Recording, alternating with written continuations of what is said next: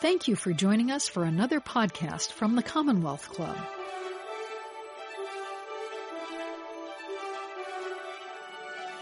Hello, everyone, and welcome to today's program with the Commonwealth Club, coming to you virtually whenever you're seeing this. I'm Clara Jeffrey, editor of Mother Jones. This program is part of the Commonwealth Club's virtual series addressing the impacts of COVID-19 on our community and society at large. We'd like to thank the members, donors, and supporters for making today's program possible. It's so important to support media and programs like this right now. We hope others will follow the example of those who have supported and help the club make it through these uncertain times. Today, I'm very excited to be speaking with Congressman Adam Schiff, Chair of the House Intelligence Committee. Congressman Schiff, you are all aware, gained national recognition and prominence for his role in the Russia and Ukraine investigations and President Trump's subsequent impeachment. In the last few weeks, Congressman Schiff and some of his colleagues have proposed a 9/11-style bipartisan commission to investigate the government's response to COVID and to determine if it ignored key warning signs and to help oversee how the trillions of dollars that are being allocated for stimulus are in fact being spent. Thank you, Congressman Schiff, for joining us today. First, how are you, your family, and your district doing? We're doing okay. The family, knock on wood, we're healthy. I keep an eye on, from a distance, my 92-year-old father, to make sure he stays out of trouble and is doing his social distancing. But we're healthy. In terms of the folks within my district, like everywhere else, are really struggling, desperately concerned about their health and the health of their families. The health of our economy and their businesses. I've had people describe how they put everything they could into building a wonderful business, and now we're at risk seeing it go away and for good. They've struggled through this small business program to try to access funds. Others are struggling just to keep a roof over their head. So it's an enormously challenging time. Nonetheless, I think there's a great willingness to endure the hardship, recognition that what we do right now will determine just how long this virus is with us and how much suffering and death accompany the virus. So I think my constituents are being very responsible in staying home and being socially distant. And the healthcare workers in my district, like everywhere, are just doing heroic service right now. And I'm in awe of what they're doing and so grateful to people working in grocery stores, delivering the mail, packages, everything.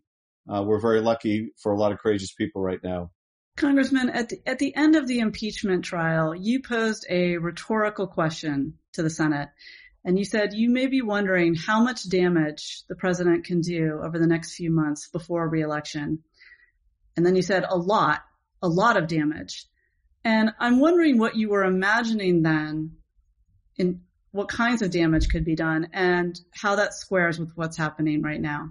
Well, I have to say those comments really haunt me at this point. I don't think, even though I certainly could imagine, and we had good reasons to do so, all kinds of ills that the president would commit in the next 9 months in office. I don't think anyone anticipated that we would very soon lose more lives than we did during the Vietnam War, and in significant part due to the incompetence and maladministration of this president. So I think we grossly underestimated, frankly, the damage that he could do over the next 9 months. I did certainly contemplate this is a president that could either deliberately get us into a war or bungle his way into a war. That was probably a greater concern. Then there was the daily damage he was doing to our country by sowing division with the country, with animosities among our people. But I don't think I could have expected in my worst nightmare that we would have a crisis so large and handled so poorly at such a dramatic cost to the country. The impeachment proceedings and then trial centered around the accusation that President Trump essentially extorted the president of Ukraine and then covered it up. How have we seen the "I would like you to do us a favor now" mentality of the president play out in this crisis? Well, probably the most direct and pernicious echo that we hear of what the president was saying and doing during the course of his Ukraine misconduct, when he was essentially telling the leader of another country, look, you need to announce these investigations of the Bidens, and was withholding military aid from that country, a country at war with our adversary, until he could get those announcements. Now, those announcements of those investigations into the Bidens were something that he wanted to trumpet on the campaign trail. And so flash forward to today, you have the specter of the president at the White House basically saying, I don't want to call back governors. I don't want my vice president to call back governors who are not saying nice things about me. And of course, those that have been willing to say nice things about him, and of course the governors are in a terrible position, we have seen the Trump campaign take those statements by governors and put them into campaign ads. So in very much the same way, he has made it clear that states that play ball with him, that are willing to be nice and say nice things that he can use in campaign commercials, well, he's going to take one view of, and the others will take a very different view of. Now, is this why we're seeing, for example, Florida, which has a Republican governor, key swing state, get everything it asks for in terms of ventilators or protective gear, while other states like New York, California, and elsewhere, Michigan, have to really struggle? The answer is we simply don't know, and we can't have any confidence that this president or his administration are making those decisions on the basis of science, on the basis of need, on the basis of what's in the best interest of the American people. But as we said during the trial, the one thing you can always count on Donald Trump for is he will do what's right for Donald Trump, not what's right for the country. And I think we see that not just in the potential manipulation of aid, but in the ability of the administration to reward friends and punish enemies in corporate America, in the way aid is being doled out. We have a serious question, for example, about whether California, which ranks second to last in access to small business funding, at least in the first tranche of funds, is being penalized because it's a blue state, whereas red states are going to be rewarded. That has been the pattern of this administration, and it wouldn't surprise any of us if that was the pattern even during a pandemic. He also made threatening remarks yesterday about what could happen to states that have sanctuary cities in terms of funding. Can you elaborate a little bit on what he said?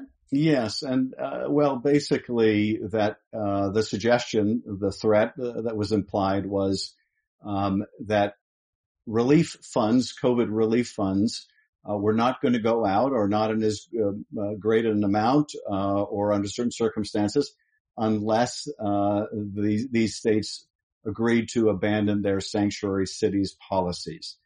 So basically, he was going to force these states to abandon looking after the most vulnerable citizens, immigrants and undocumented citizens, if they wanted to have full access to health services, funding for protective gear, etc., or relief funds.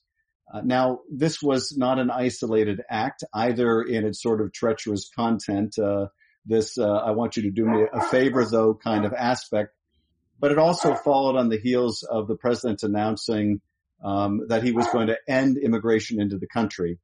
And, this is also very consistent with the president and the Trump administration, which is when they need to deflect public attention away from their mishandling, in this case, their deadly mishandling of the pandemic, when they need to rile up their base, when they're losing support even among their base, they need to go back to their xenophobic red meat and attacking immigrants, both in the changes they want to make to immigration policy now, but also this threat to states with sanctuary cities, are both of the like kind, that is extorting or attacking the most vulnerable states and populations in order to placate the base and further divide the country. You said a minute ago that it's always hard to tell if something is of corrupt intent or just incompetence. And it feels like this is particularly true at this moment. Are you able to untangle those things? I'm particularly struck by the fact that, in a way, President Trump would do himself the biggest favor politically had he handled this early and well and generously and mourn the dead and do the usual things that presidents of either party do when there's a catastrophe that hits the nation. So he's getting in his own way, it would seem, politically. Yes. Well, this has been the story of the Trump presidency, though, and that is you can look at things objectively and say that's really not in the president's interest to do politically. But he does it nonetheless because he thinks it's good for him personally. Now, he also thinks it's good for him politically. But it's part of the myopia of this extraordinary narcissism we see in this president, that it always has to be about him. And so right now, for example, these daily press conferences, they're not in the national interest. It's certainly not in the national interest for Donald Trump to be out there postulating that maybe people should inject bleach as a way of killing the virus, or suggesting new treatments, or pushing out untested treatments. That is not in the least bit in the national interest. It's not in his political interest either. And only recently did it occur to him, okay, maybe he is overstaying his welcome on people's TV screens. Maybe this is starting to do him damage. But the entire prism is not what's best for the country with this president. The entire prism is what's best for him. And I suspect even if these continued press conferences hurt him, he will continue to do it because personally, that's what he wants to do.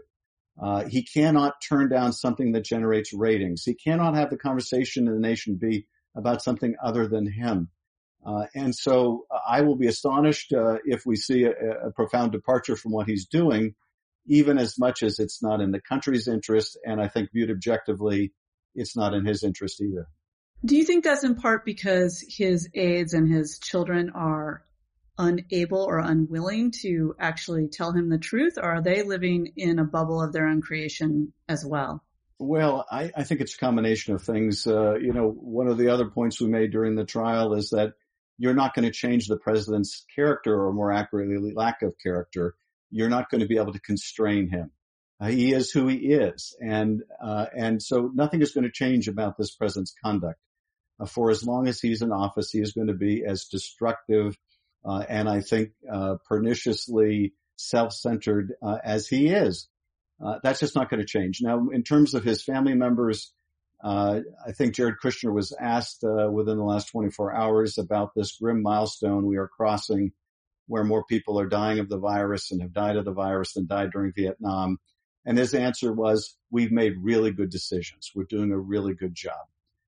He made a comment in his last press conference at the White House, which was equally revealing in terms of this whole family's blind spot. When he made the observation in trying to criticize governors in various states that, well, this just shows why it's important for voters to think about competence when they're voting to elect someone. It's a bit like when Don Jr. Tries to attack the Bidens for using the Biden family name. There is just this lack of self-awareness of this family, which takes your breath away. But in any event, they can't control him. They're not going to control him. He is who he is. The damage goes on.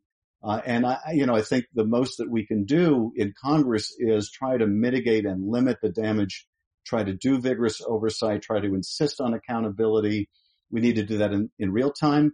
But it will also be very important in terms of the commission you mentioned at the outset, that when this is behind us, that we have a truly objective, nonpartisan, whole of government review of what went wrong, how to protect the country better in the future, in the same way we did after 9/11. And I want to come back to the commission in a minute, but I just want to stay on this or something that you just said reminded me that the president's come out in the last few days reporting in various newspapers that the president's daily briefings and other forums in which he receives intelligence information did mention the threat of COVID, early to mid-January, and kept persisting in being included in those briefings. Now, I know he doesn't read them all, and sometimes he doesn't even attend a digest of them. But from your perspective, because you too were busy with impeachment at that time, and yet on the Intelligence Committee, was Congress aware of the risks that this posed? Well, Congress was doing a number of things before this pandemic to prepare for a potential pandemic, just as indeed the last administration was doing. And I think part of the reason we're in the situation we are now is that Donald Trump disbanded the pandemic response unit in the White House and the National Security Council that serves as a tripwire for just this kind of danger to the country. In the Intelligence Committee, for the last 3 years, we have been including in our Intelligence Authorization Act, our yearly work product, a provision requiring the intelligence community to report to us on its posture in dealing with this threat, how it's resourced to deal with this threat, what more needs to be done to deal with this threat. Now, that bill we would get passed in the House, frankly, on a bipartisan basis, but the Senate, because of its dysfunction, could never get an intel bill passed until last year. So late last year, that provision finally became law. It wasn't for lack of trying in terms of our committee, but it became law too late to really help Congress assess how the intelligence community was postured for this pandemic. But nonetheless, we did get briefings from the intelligence community. We did hold a hearing on it. I think we held a hearing on it the very day verdicts were coming back in the trial. Or we had actually a house-wide hearing that day, and we had a committee hearing within a week of that. So we were getting briefed. Now, I think it's too early to say whether the community did a good job or a poor job in terms of its analysis and reporting on what it was seeing in China. We are doing a deep dive on that issue right now. We are going through all of our holdings. What did they brief us in person? What did they brief us in writing? What were they seeing? Were there conflicting inputs? We don't know yet what the administration was being briefed, what the president was seeing in his daily briefs. But we can at this point look at what we were receiving. And part of what our focus is determining, okay, what did we see? When did we see it? Was the intelligence community well integrated with the health community, the CDC, NIH, for example? That's not something that is ordinarily viewed as central to an intelligence community responsibility. So we're asking the big questions about whether there needs to be a refocusing, a restructuring against these giant threats that, frankly, I think loomed lesser on the landscape than, for example, terrorism or the threat posed by nation state actors like Iran. And one of the things that we want to come out of our committee and we would like to see come out of this commission report is an analysis of our whole of government posture vis-a-vis this threat, what needs to be done to better protect the country in the future. So those are all the things that we're studying now. Do you feel confident that you are getting forthright briefings from the intelligence community, given that President Trump retaliated against those who felt compelled or in some cases were compelled to appear before your committee and Congress as a whole? Well, it grieves me to say that the answer is no, that there has been a tremendous politicization of the intelligence community under Donald Trump. It has really reached its pinnacle with the appointment of Rick Grenell as the top intel official in the country, someone who has virtually no intelligence experience.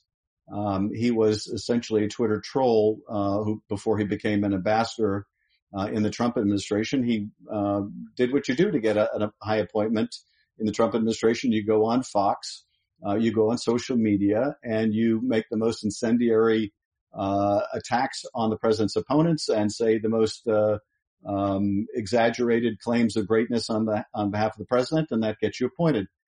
And he's been, in the way incompetence often rises to the very top, able to rise to the top of the intelligence community now. And we've seen, I think, a very dramatic change in the quality of what we can count on in terms of reporting on issues like election interference. What are foreign powers like Russia doing to try to interfere in the next election? The pandemic issue, frankly, looms now far larger. Can we count on an intel community led by someone whose only qualification is being a loyal partisan of the president to be revealing the full analysis of the intelligence community on this threat, and when it identified it and how it identified it and how it made Congress and the administration aware of it? I just don't have great confidence, sadly. But we're going to do the very best oversight that we can. We're going to use the levers that we have, including our budgetary power, to insist on answers. And at the end of the day, much as with Ukraine, we will find out the truth. But the firing of the last Director McGuire, the firing of the Inspector General of the Intelligence Community, the firing of heads of the National Counterterrorism Center, the replacement of some of these people, the threats against other inspectors general, all of this is designed to have a chilling effect on what the intelligence community is willing to say to the Congress, is willing to say to the public in open hearings, and that's really a grave danger to the country. I think it came as a surprise to most people that inspectors general, who are supposed to be this firewall against intergovernmental corruption or malfeasance of other sorts, could be so easily dismissed by the very people that they are reporting on. Is that something that happened before?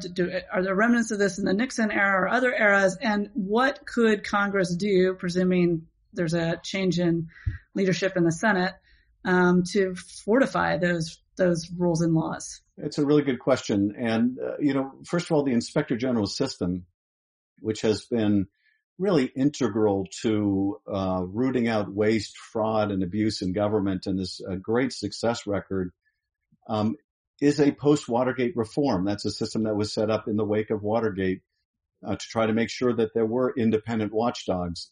But like so many of the post-Watergate reforms, they've been obliterated by this president. The independence of the Justice Department, for example, from White House interference in particular cases, was a post-Watergate norm that has been now completely obliterated. When you see the president weighing in on the sentencing of Roger Stone, for example, you see the Attorney General of the United States doing the president's handiwork in the dark by intervening either in the case of Mike Flynn or Roger Stone, or establishing effectively political investigations, potentially even political prosecutions, as you see with the Attorney General's discrediting statements against his own Inspector General of the Justice Department that found that the Russia investigation was properly begun. It was properly predicated. And yes, there were problems with the Carter Page FISA application, but the investigation itself was properly initiated and had nothing to do with Christopher Steele's dossier. The Attorney General attacking his own Inspector General shows a profound breakdown in that set of post-Watergate norms and reforms. In the intelligence bill that we're drafting now, we are going to have a provision that provides that you cannot fire an Inspector General except for good cause. We're going to also have requirements that if you do fire an Inspector General, Congress needs to be informed of what they were working on when they were fired. We are trying to find out from the Office of the Director right now, what was Michael Atkinson working on when he was fired by the president? The law says that when you fire an Inspector General, this is existing law, you have to give 30 days notice to the Congress. Well, the president did an end run around that by firing the Inspector General and in that 30-day period putting that Inspector General on immediate administrative leave so that they couldn't fulfill that last 30 days. Now, that 30 days might have given the opportunity for the Inspector General to make sure that investigations that were ongoing were not precipitously closed or swept under the rug or made to disappear. So we are going to be putting in statute protections for the inspector generals going forward, things that we didn't think were going to be necessary because we thought presidents would never do what this president is doing. Indeed, we're working in our committee with other committees on a whole package of what we are calling our own post-Watergate reforms, things that will be necessary when this president is gone to make sure that our democratic norms and institutions are codified, our protections are codified, so that they can never be assaulted the way that this president has. Have you found any bipartisan support for such line of thinking thus far? You know, I have always felt, and I've been saying this for the last couple of years as we have been working on these post-Watergate reforms, that given the slave-like devotion of particularly House Republicans, Kevin McCarthy doesn't cross the street without asking Donald Trump. That kind of sycophantic, slavish devotion to the president isn't going to admit of independent reforms. Any kind of safeguards like we're talking about would be viewed as an implicit criticism of the president, and they simply lack the courage to do it. However, when this president is gone, I fully expect there will be bipartisan support for these reforms because the Republicans, like the Democrats, recognize just what kind of catastrophic damage this president is doing. They just don't have the courage to say or do anything about it while he has such a grip on the base of the Republican Party. But I think that will change. And, you know, one encouraging sign on the idea of a 9/11 commission. I've introduced a bill to accomplish that. Republicans in the House have also introduced legislation to establish a commission very much like what my bill would do. And so I think it's encouraging that even if it's not in the same bill, there is support for the same concept. Ultimately, though, what's going to make that happen is not the bipartisan or lack of bipartisan support in the Congress, but rather what happened with the 9/11 Commission. And that, too, had been opposed at the time by the Republicans. It was opposed by the then Bush administration, which thought it would get too much of the blame for 9/11. What made that a force to be reckoned with, something that could not be denied, was the victims who came together and became a very potent force that demanded answers and demanded reforms to better protect the country in the future. They made that legislation happen. They made the commission operate in an effective, nonpartisan way. They made the Congress adopt the recommendations of the commission. And I fully suspect that that's what's going to happen here. It will take the victims of this virus, the brave, courageous healthcare workers who've been on the front lines of this, and many others to provide the critical mass necessary to insist on that kind of accountability. I mean, I remember well how 9/11 widows and other survivors, other family members did bind together. And it was a sort of unique situation because in the people who were killed in the Trade Center and so forth, you know, a lot of high finance types, whatever their relative power was. But the Wall Street community, the business community was engaged. And then you had the survivors of firefighters and police officers. And of course there were victims in the Pentagon and on the plane that went down in Pennsylvania. But, do you think, as we look across the landscape, do you think survivors who are Trump supporters, even if they lost family members, will take part in an effort towards accountability with people across a partisan and to some extent regional and racial and other divides? I do think that, look, this virus is not going to discriminate on the basis of Trump supporters or Trump opponents. It's going to kill lots of both. And I think that anyone who's been victimized by this, and you're going to be hard pressed pretty soon to find a family that doesn't know someone that lost their life from this virus, they're going to want answers on behalf of their loved ones that transcend politics. Now, the commission legislation that I introduced wouldn't have the commission begin its work until early next year. Now, it's obviously my hope that early next year we have a completely different president. But I had the start date of this commission begin next year so that it wouldn't be a political issue in November. If you try to do this kind of commission work now, pre-election, it might be nearly impossible. But I think when the election is behind us, when we have hopefully turned the corner on the worst of the virus, and we can begin to look with some objectivity, then I think that the time is right. And I think we'll have the critical mass necessary to do the work the way it really should be done. We should have epidemiologists and scientists and healthcare experts in governance, a broad cross-section of nonpartisan people participate in the work of this commission, and with the most important object being, how do we protect the country in the future? Because this will not be the last pandemic, but we can make it the last pandemic that is this costly to human life and to our economy. So that is a deeper dive, further out form of accountability. What kind of accountability can Congress muster now under these circumstances?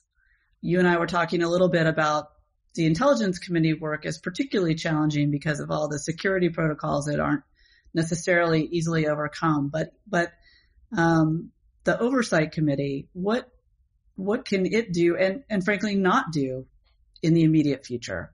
Well, there, I think, are two kinds of oversight going on in Congress that are going to be very important in real time. The commission is an after-the-fact review, but real-time oversight is also vitally important. The Select Committee that we voted on and established last week will be a bipartisan Select Committee. It will be predominantly focused on the money, on the economic issues, on all the problems that we've seen identified in the small business program, for example, where you have very large businesses taking advantage of a program meant for small businesses, where you have small business customers of large banks going to the back of the line because the banks are playing favorites among their customers and rewarding the most lucrative. Those were obviously flaws in the implementation of this program. And so we need to have real-time oversight to make sure that money reaches those businesses it's intended for. Likewise, I'm hearing about from people in my district that there are stimulus checks going out to people who are deceased because it's on the basis simply of who filed a tax return last year, even though they may have subsequently passed. So it's very important in any number of respects to have real-time oversight of the money.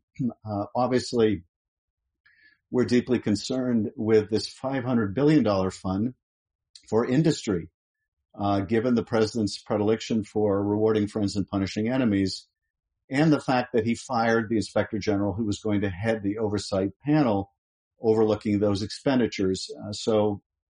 One of the things that is a very much like character that only highlights the need for that kind of oversight by that select committee is, you may have seen within the last 2 weeks, there's an investigation going on of the awarding of a $10 billion contract for cloud computing to a competitor of Amazon.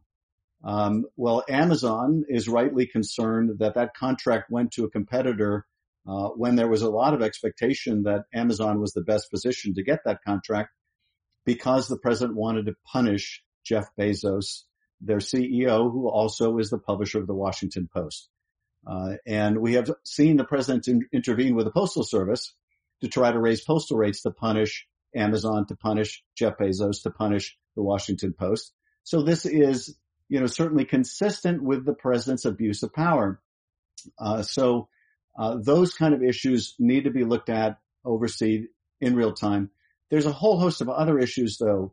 The lack of PPE, the lack of ventilators, the lack of testing, why there's no national testing strategy. And each of the congressional committees is doing oversight within areas of their jurisdiction. So in my committee, in the Intel Committee, we're looking at how is the IC, the intelligence community, postured to deal with this pandemic threat. What did they see? When did they see it? What were they reporting? What were they making of it? What did China know? What was China saying? How are other nations exploiting this? Russia, in the last presidential election, in order to help Donald Trump, seized on different fissures in our society to try to manipulate public opinion. I have no doubt they will do exactly the same thing on the great cleavage of the 2020 election, which will be the pandemic. This cleavage we already see growing up between the protesters the president has been egging on about reopening, and others, particularly governors who are saying that's dangerous for the people, the citizens of my state. So we're looking at that constellation of oversight issues in my committee. Each of the committees, though, will need to do real-time oversight in their areas of jurisdiction. Forgive me for asking, but how can they do that right now when it's, you were just mentioning it was, you've been sort of told not to meet in at least larger groups, and there's no proxy vote, provision yet. Are you able to hold hearings? Maybe not intelligence hearings, but, is the committee that Jim Clyburn is heading up, will that be able to hold hearings virtually? I think that it will. We're working out the capability of doing virtual hearings. I did a virtual briefing in the Intel Committee just this week. Now, we had called it a briefing because we're not authorized yet to do virtual hearings, but it was just like a virtual hearing in the sense that we had two top former Intel officials testify before the committee or brief the committee. We recognized the members in the video conference to ask questions. So it looked very much like a regular hearing except done at a distance. Now, I won't sugarcoat it, though. It's very difficult at a distance to do meaningful oversight when you're dealing with bodies that don't particularly want to share the answers. The briefing we just had were people willing to come forward, willing to share their knowledge, and there's a lot that could be done very usefully that way, and a lot that can be done on the basis of unclassified information. But much of what we will need to know in the Intel Committee will be classified, and therefore we cannot do it at a distance. We certainly don't have the secure video capability among all of our members around the country right now to be able to conduct such a hearing. So we will need to come back and do it physically, and we'll figure out how to do that in a socially distanced and responsible way.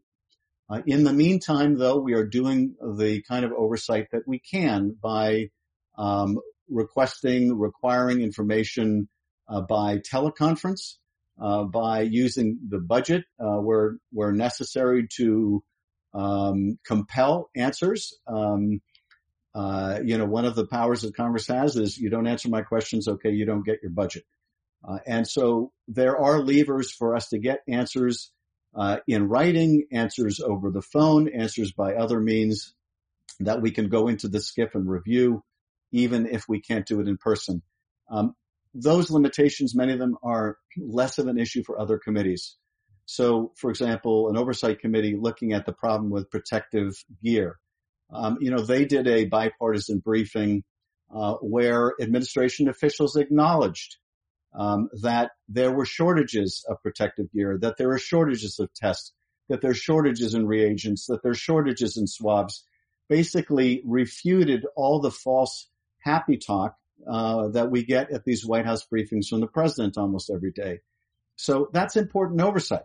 Now it's less visible to the public, which is a problem, because a very important point of the oversight is getting good information out to the country. And when the president is propagating false information, when he's saying that there is abundant testing, that everyone can get tested when they can't, when he's saying that there's no problem with hospitals getting protective gear when they can't, that's an issue. When the president castigates the Inspector General of the Health and Human Services Agency for reporting back that hospitals around the country are telling her that they can't get the gear they need, it's important that the public be properly informed. So it's imperfect, to say the least. It's going to continue to get better as we find workarounds, and we're going to just have to identify a way to do it in person as soon as possible, because there are some elements of oversight we just can't do any other way.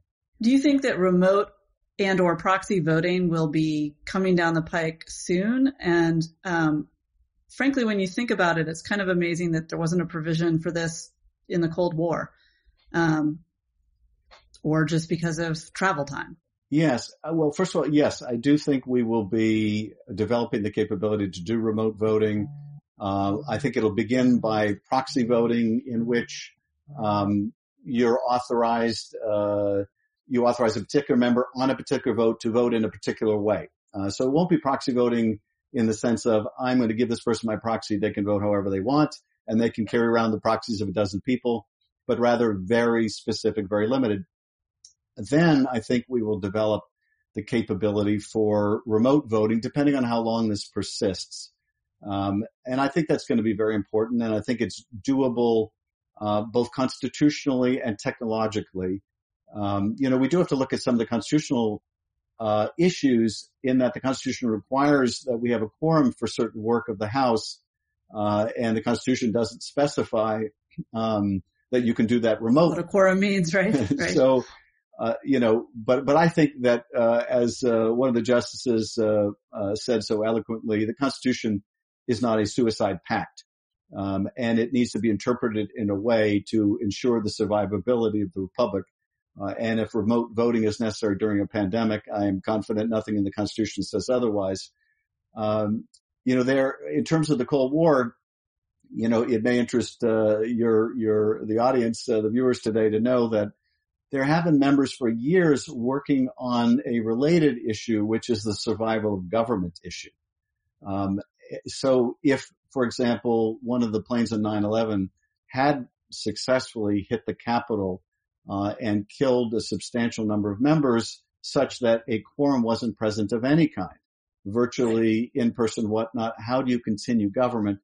A number of the members of Brian Baird of Washington State, a former member, he worked for that for years on that.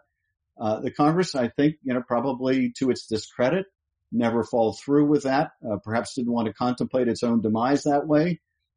But this is a new impetus for us to think and plan and put in place procedures for whatever exigency may face the nation. I mean, Congress needs to watch more action adventure movies, I think, more espionage movies. There's a whole series of movies about just this. As someone who literally represents Hollywood, I couldn't agree with you more. Nicely done. One thing that came up when you talked to my colleague David Corn a week or so ago during the impeachment hearings was that you were shocked that it was quite obvious that when you started making your arguments to the Senate, that they hadn't watched the House hearings, and not just hadn't watched the full of them, but had seemed to have it all kind of mediated through Fox. Do you feel that that's going on with this crisis? Well, I don't know that that's going on for the members of Congress through this crisis, because they're hearing from their constituents also.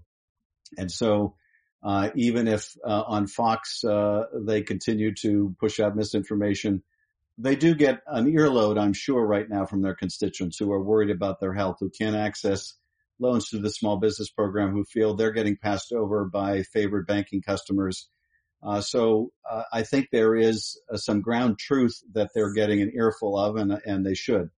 But it was, I think, a refreshing surprise in some respects that the senators who initially, I think, may have been amazed that I didn't come into the Senate wearing horns because they only knew me through Fox, some of the Republican senators. It was encouraging that by the end of the trial, so many of them were acknowledging the truth, even if they couldn't bring themselves and muster the courage to convict the president. They were acknowledging publicly that he was guilty of what he was charged with. That was at least progress on the House, because House Republicans have become such a cult of the president that they're not even capable of acknowledging the facts staring them in the face.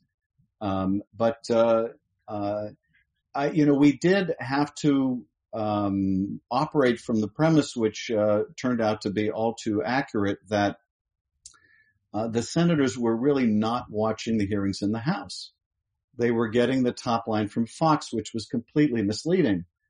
And so you could see at times the astonishment when we would put on the case and we would play testimony from the House hearings and we would show the documents.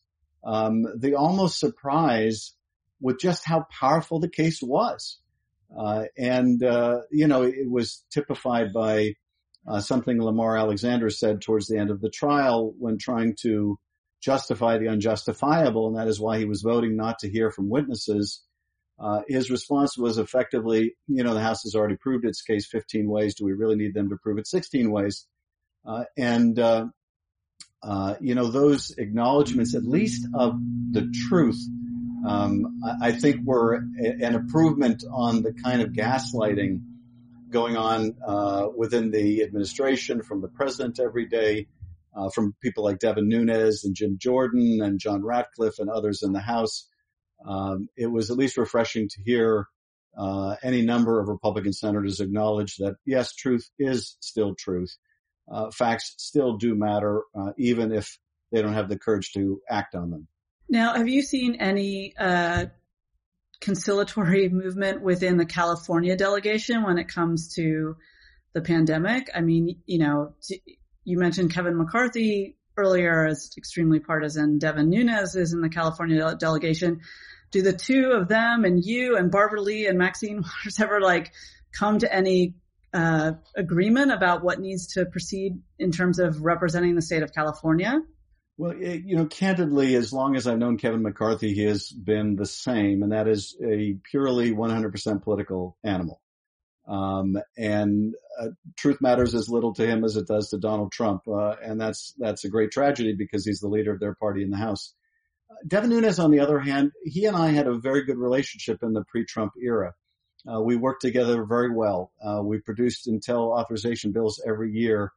He was really a non-ideological John Boehner kind of a country club Republican.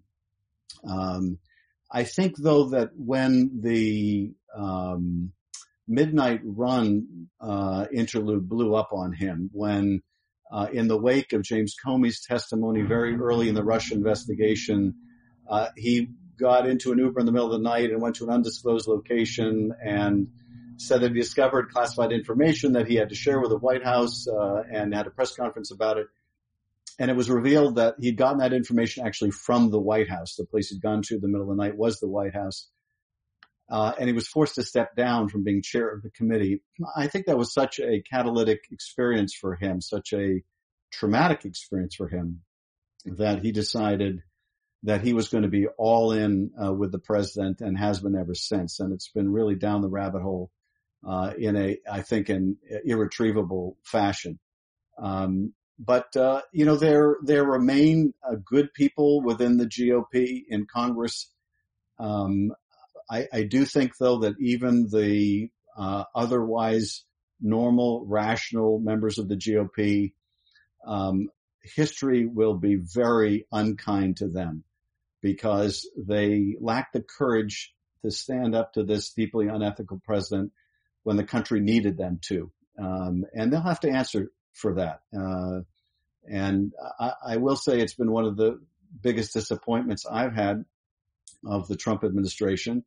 And that is I had a much higher view of my Republican colleagues, of their commitment to their own ideals, of their commitment to the Constitution.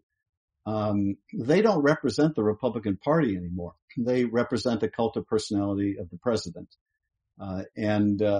So I do think when the president is gone, I have to hope that they will return to being Republican once again, and that we can find common ground.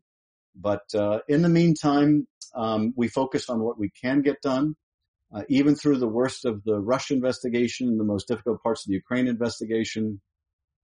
The Intel Committee, on a bipartisan basis, year after year, produced our annual authorization bill, which set out all the budget, all the new privacy protections, all the civil liberties reforms.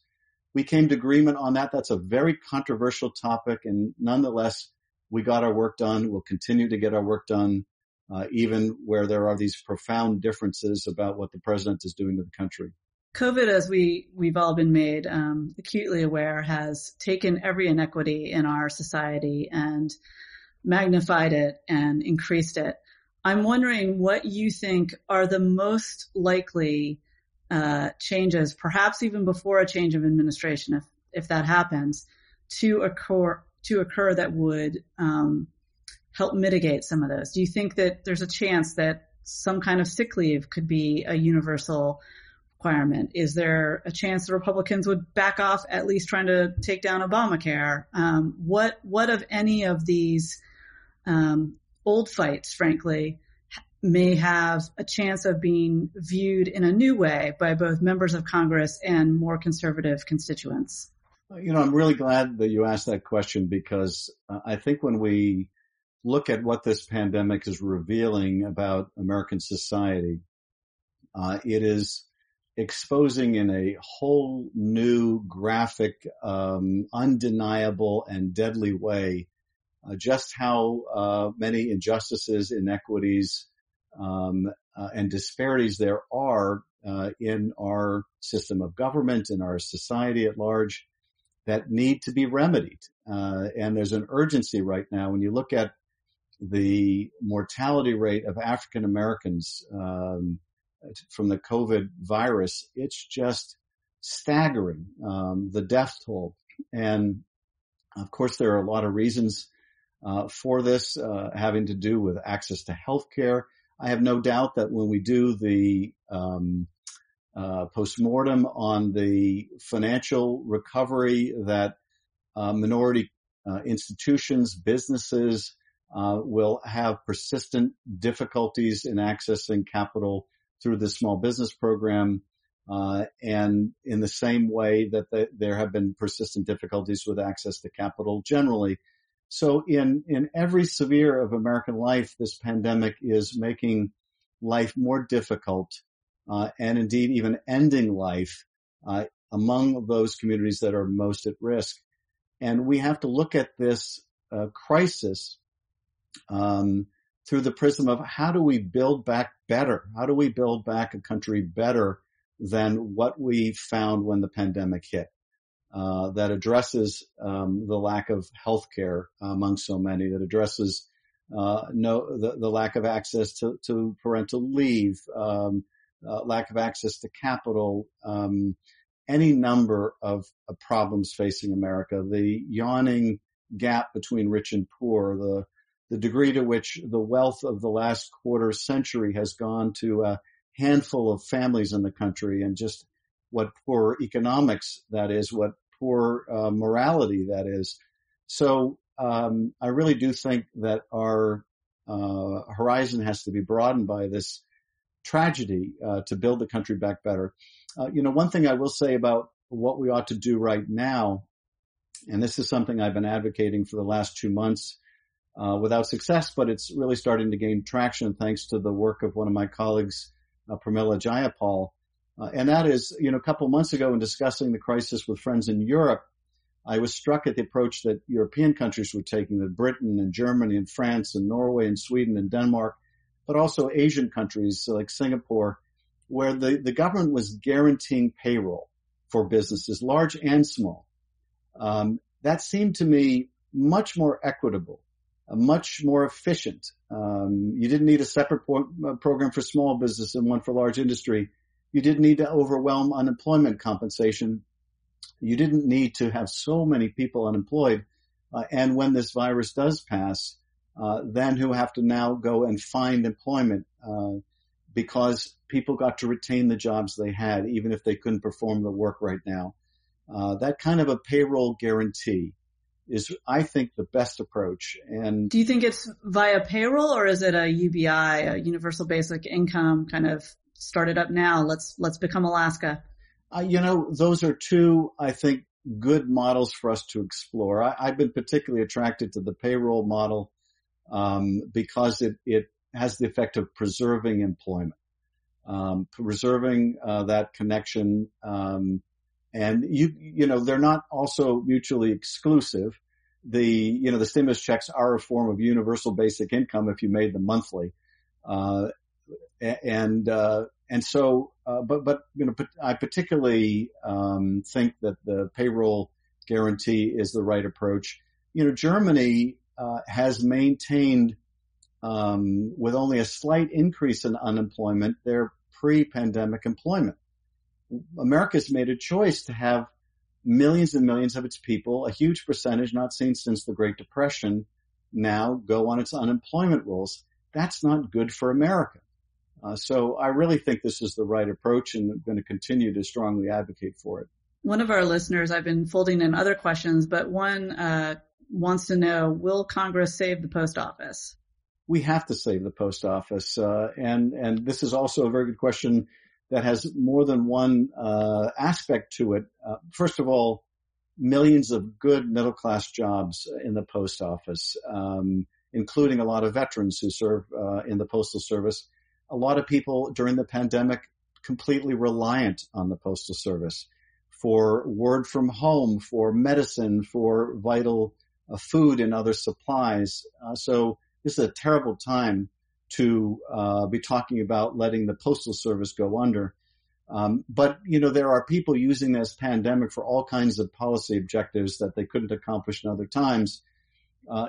Some in the private world have always wanted to privatize the Postal Service, but only certain routes, only the lucrative urban and suburban routes. They would more than happy to have the federal government handle the unprofitable rural routes and degrade service to rural customers. That doesn't make sense at all to me, except from a profit motive of certain segments of private industry or people in elective office who are beholden to those segments of private industry. But the opportunity to degrade the Postal Service or have the Postal Service fail also serves another GOP objective, and that is to disenfranchise people who vote by mail. And one of the grave concerns I have about the November election, frankly, which eclipses the concern I have over another round of foreign interference, is the opportunity the pandemic gives those who have been already pushing voter disenfranchisement to take it to a completely new level. For years, it's been Mitch McConnell's business model, his political business model of disenfranchising voters, and Kevin McCarthy's as well. The more restrictive voter ID laws and the more polling places closed in urban centers, the more that could be done at the state level to limit the franchise, the better for them politically. That's been their whole calculus. And the president said the secret thing out loud, which is if more people vote, if more Americans vote, and more people eligible to vote actually vote, Republicans can't get elected. He literally said this, acknowledged this, admitted this. Well, that's a reason for them to change their incredibly divisive, xenophobic platform, their destructive platform. It's not a reason to disenfranchise voters. And I think it's vitally important that as we take up and debate new packages to deal with this pandemic, that we deal also with the health of our democracy. And we make ballots, postage paid ballots, available to every American citizen eligible to vote. And likewise, that we have polling stations open days or weeks before Election Day, that we make it easy and safe, that we not force people, as the Wisconsin GOP tried to do, to choose between their health and their vote. Do you think election protection will be a part of the next stimulus bill? I mean, so far it seemed like, for better or for worse, they've wanted to really stick to just stimulus itself. Absolutely. I think we have to insist that in the next legislation that we take up, we protect the health of the American people, we protect the health of our economy, and we protect the health of our democracy. So I think we need to fight to make sure that these provisions are part of the next big reform package that we take up. And that will no doubt make it a struggle. But I think the American people have a right not only to be able to vote, but to know where their elected officials stand on the franchise, whether they are willfully trying to obstruct people's ability to vote in this country. And so if the Republicans are determined to disenfranchise people, it ought to be abundantly clear what they're doing so that they can be held accountable at the polls. And it underscores, the central need to make sure that every American is able to vote in November, so that we don't see a repetition of so many of the ills we have seen over the last 4 years. So my last question to you, and it's election related. If Vice President Biden picks Senator Kamala Harris to be his VP pick, will you toss your hat in the ring for the Senate seat? Well, that will be up to the governor. If there's a vacancy in the Senate, the Governor Newsom will have the opportunity to appoint her successor. And I don't think this is really the time or place for me to express or not express interest in that. I appreciate the question, but at the moment, I'm going to worry about what's instantly on my plate, and there's a lot on that plate in terms of the oversight we talked about in Intel, as well as meeting the very basic needs of my constituents. So I have appreciated the speculation on that front over the last several months, but I think the vice president has going to have a really difficult choice in picking a running mate, because there are a number of excellent candidates, including Senator Harris. Was that a sufficiently politic answer for you? It was pretty politic. Well, maybe you're holding out for Attorney General? Well, you're really not making this easy for me. I mean, this is my job. Again, I want to thank you so much for joining us today, Congressman Schiff. And to our audience for watching and participating live, please support the Commonwealth Club that does this wonderful work even when we're all stuck at home. And to watch more programs or support them, please visit commonwealthclub.org/online. I'm Claire Jeffrey, editor of Mother Jones. Thank you to Congressman Schiff, and thank you to our viewers. Thanks for having me. You've been listening to the Commonwealth Club of California. Hear thousands of our podcasts on Apple Podcasts, Google Play, and Stitcher. If you like what you've heard, please consider supporting our work and help us bring 500 programs a year to listeners like you. Go to commonwealthclub.org/donate. Think your way around the world with our travel programs to exciting domestic and international destinations. And when you're in the Bay Area, please join us live at our events. Thank you for listening and for your support.